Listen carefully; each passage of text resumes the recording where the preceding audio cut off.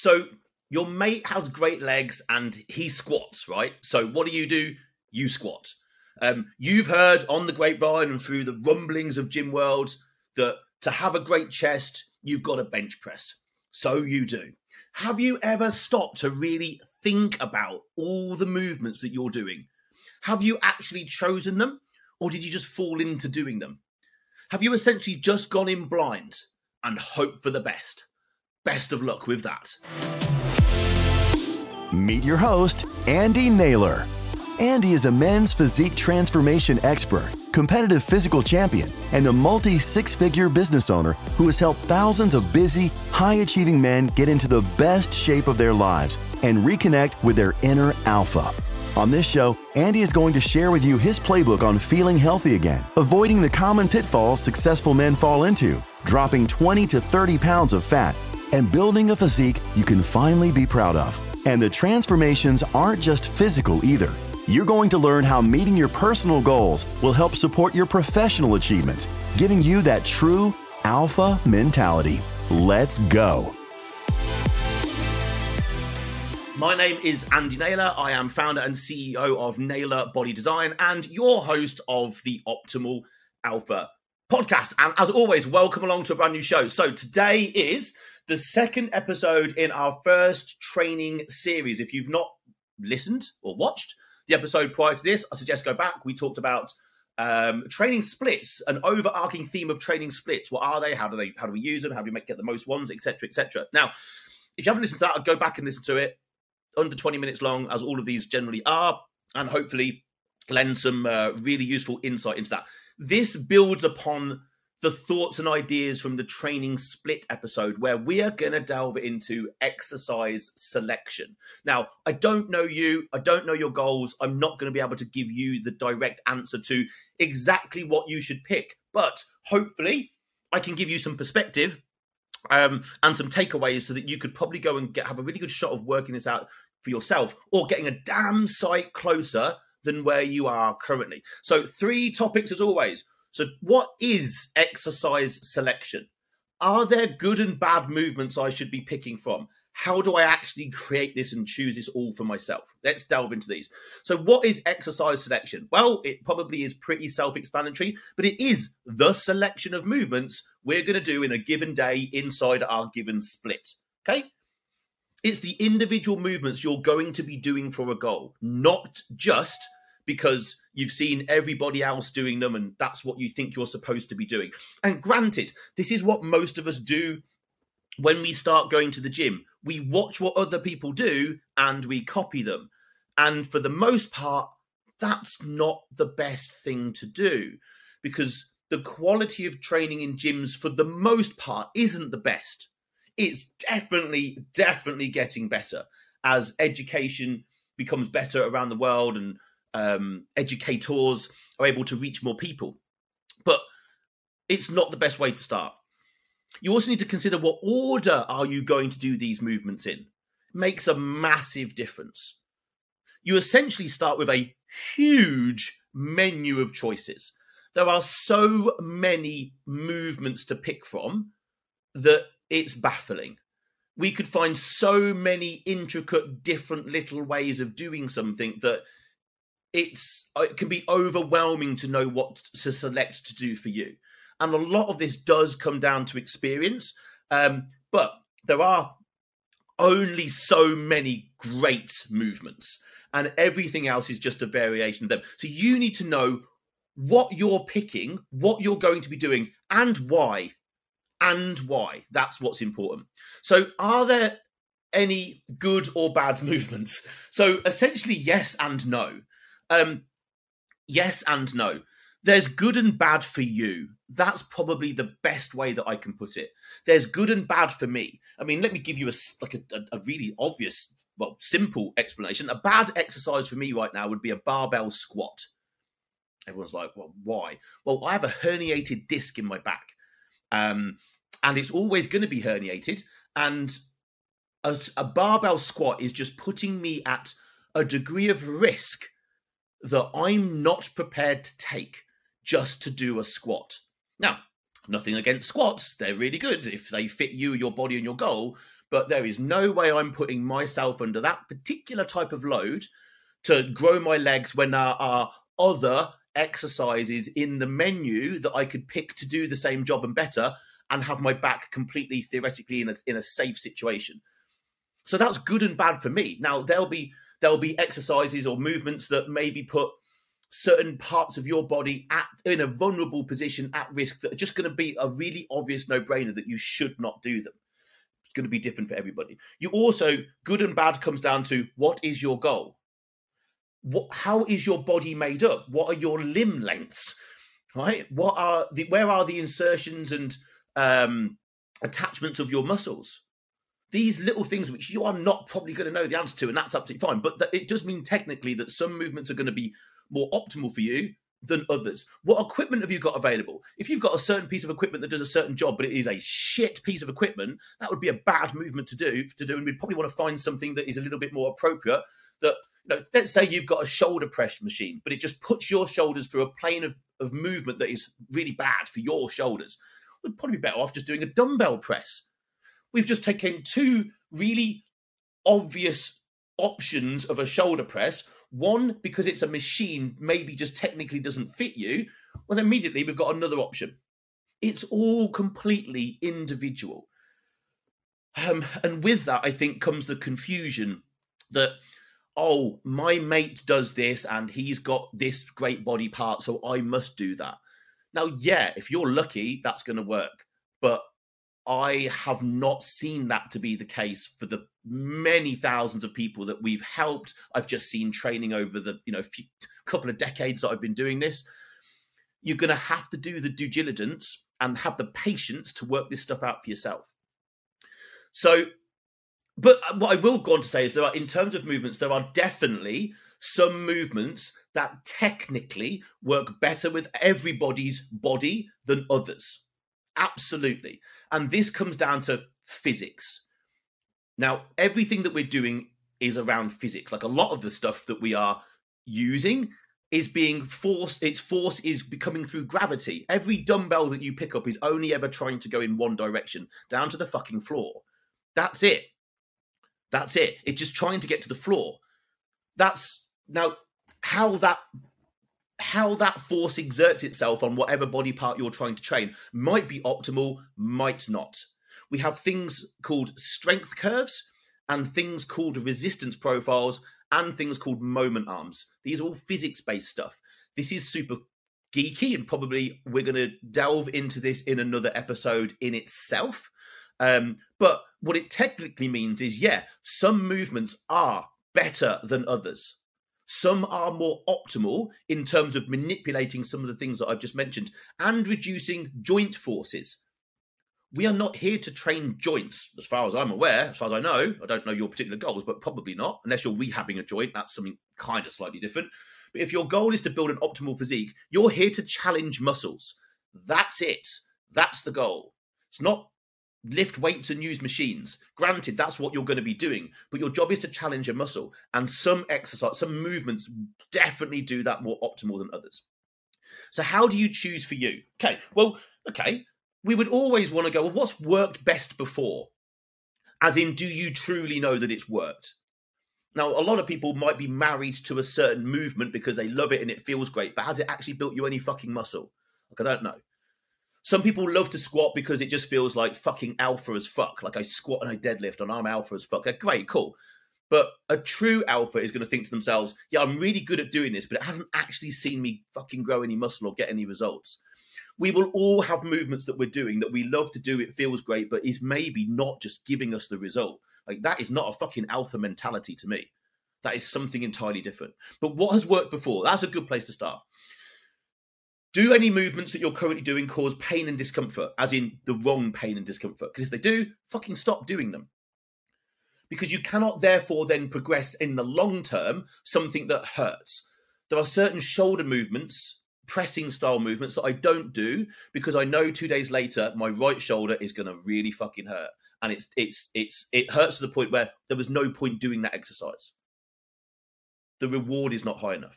You need to think, what can you truly progress? Training is a progression.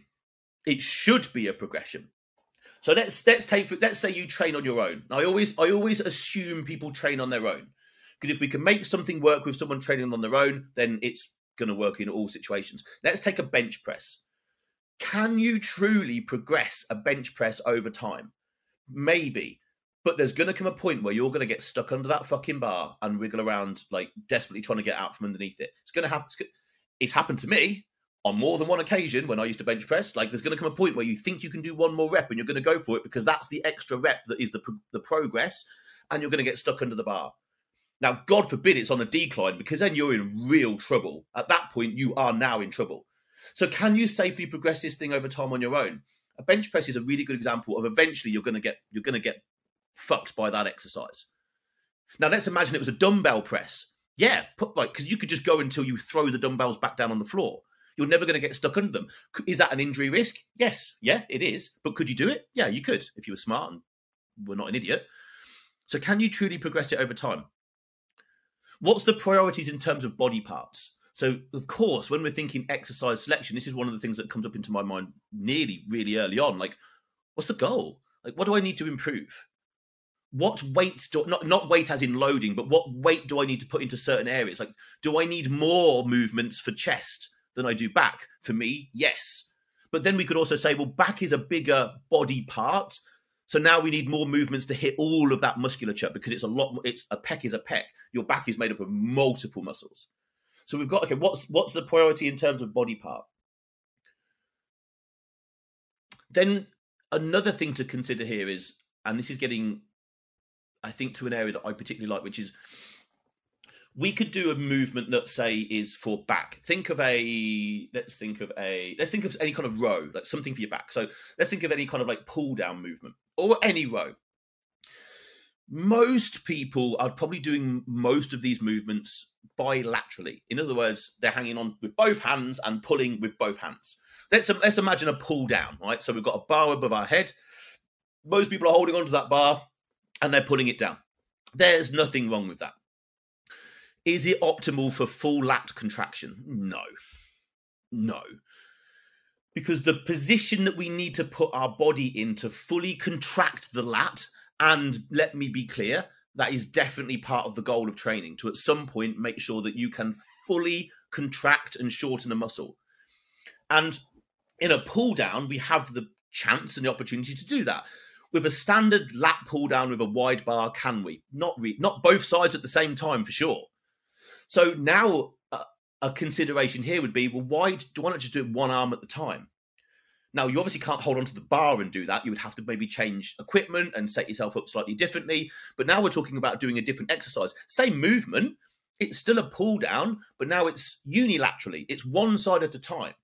Now, it's far easier to focus on that one lat, that one movement, that one side. And you've got 100% more chance of getting your body into a position to fully contract that one side. Because ultimately, you've got to kind of lean to one side and bring scapula, shoulder, down towards your hip to shorten that distance a little bit. It will definitely help. So these are other considerations that we want to throw out there. So let me just try and give you some examples of how maybe I set up my training. And this might apply to you, it might not. But let me give you an example of like a leg day. And you see how simple I'll keep everything. There's nothing spectacular here, but I will always start with hamstrings on a leg day. 2 reasons. One, a number of years ago, I would start with leg press. And I got pretty strong on leg press. But I remember a couple of times having a twinge in my left hamstring that made me crap my pants slightly, because it was like, if something was going to go wrong under 300 kilograms of weight, it was going to go wrong in a massive fashion. And I'm like, okay, so I need to wake up my hamstrings before I get on this leg press. I'm like, okay, well, I'll just do hamstrings. That was the first consideration. So now this is now exercise selection. Now, when it comes to, okay, well, what hamstring movement am I going to do? We've got 2 major options. Well, when we're talking about a knee extension and flexion movement, not at the hip, right? Either laying hamstring curl or a seated hamstring curl. I will always opt for the seated hamstring curl. Why? So 1, I feel that I get a far better full contraction in that piece of equipment. And 2, given that I'd already had a slight warning from my hamstring that it wasn't happy, Getting in a laying hamstring curl, which when you extend your legs out to kind of put the pad down, you're under a hell of a lot of load. And if something's going to go wrong, it's all the way out at that point. It just does not feel the same as you extend your leg up in a seated hamstring curl. They just do not feel the same. Well, they're not the same. And that's the difference between exercises. So now my exercise selection is seated hamstring curl, and the order is I'm doing them first. Because also, two reasons really. One, I'm warming up and getting blood in that hamstring so I don't go and do something to it when I get on the leg press. But two, if I train my hamstrings flat out to failure, it doesn't seem to take anything away from my ability to then train my quads really fucking hard. So I can go, and I will go and do maybe 3 sets of a hamstring seated curl, 2 very close to failure, 1 to the absolute death. Okay? And I mean the absolute death. I'll get off that. And then I'll go and do, it would either be a hack squat or a leg press for me, because like I told you, I don't squat. So I would go off and do a leg press. And now I don't get any twinging, touch wood, I will still just do that, from my hamstring. But also my hamstrings are nothing has been taken away from my ability to leg press and absolutely attack my quads because I've done my hamstrings first. So and again, the exercise selection of the leg press over a squat is, well, I would choose that because one, I just think it's a far more optimal movement in terms of actually attacking quads and legs, because it's only my quads and legs that are taking the weight. With a barbell squat, I'm having to support that weight the whole way through my torso. I don't think that's optimal, personally. Just doesn't seem optimal to me whatsoever. I'm not saying it's a bad exercise, but let's think about it. The other reason is I have a herniated disc in my back, so why on earth would I put myself in a risky position? So now you've seen why I've picked 2 particular movements and why I've put them in that order. It's logic. It's logic.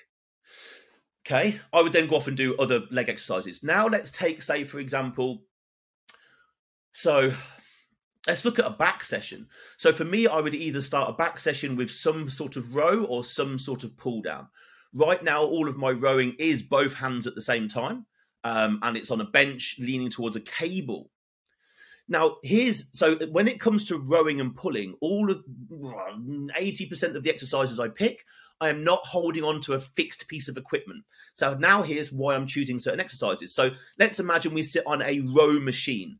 Generally speaking, it's fixed to a degree, isn't it? You're holding on to handles that are fixed onto the machine. Now, what I found is I could get particularly strong in my back, and then I would get inner elbow pain really bad. And I couldn't work. I didn't know where it came from. And eventually I worked out, because it was hurting while I was doing some of these movements, it was because I was holding on so hard and driving so much energy through my elbow so I could contract my lat, that I was starting to get, it's either golfer's or tennis elbow, whichever way around it is, but I was getting pain on the inner side of my elbow. So I'm like, okay, I need to get around this. How can I do it? I need a more natural path for my arm to go through that's not fixed. So now I use cables so much more with attachments on, where I can then attach D handles that have a strap. So now my wrist is completely free to move through whatever plane of movement it needs to, which has completely eradicated all the pain in my elbows. So here is another reason. So exercise selection, I've picked doing a laying on an upright bench or a high incline bench, holding on to 2 D handles connected to a cable down at the floor in front of me, if you can picture that. And now I'm rowing. 1, I'm chest supported, so my herniated disc in my back is safe. 2, I'm chest supported, so I'm not cheating. 3, I'm holding onto D handles, so I'm now not putting my elbows at risk. These are all the considerations. And if you don't take a step back, I suppose, and consider what things are happening and why. In other words, don't just go blindly into, I'm just going to do these exercises and this is it. You've got to take a step back and open up your eyes and go, why the fuck am I doing these exercises? Why have I chosen these movements? Are they working for me? Like, what happens if I were to change? And then you make a change, but you do not then change something too quickly afterwards. This is the other thing that people do with their exercise selection and the order. They're changing it all of the time. Like, I've been doing things the same way for so long. I don't get bored, because if I'm getting the result, there's no way I'm ever going to get bored of that. But another message that I would really put clear here is you've got to stick to things and manipulate them methodically. There has to be a reason why. There was a reason why I moved my hamstrings first. It was because I got a very clear and present warning sign that something was going to go wrong if I didn't. So I had to take action. And the smart thing was to do that.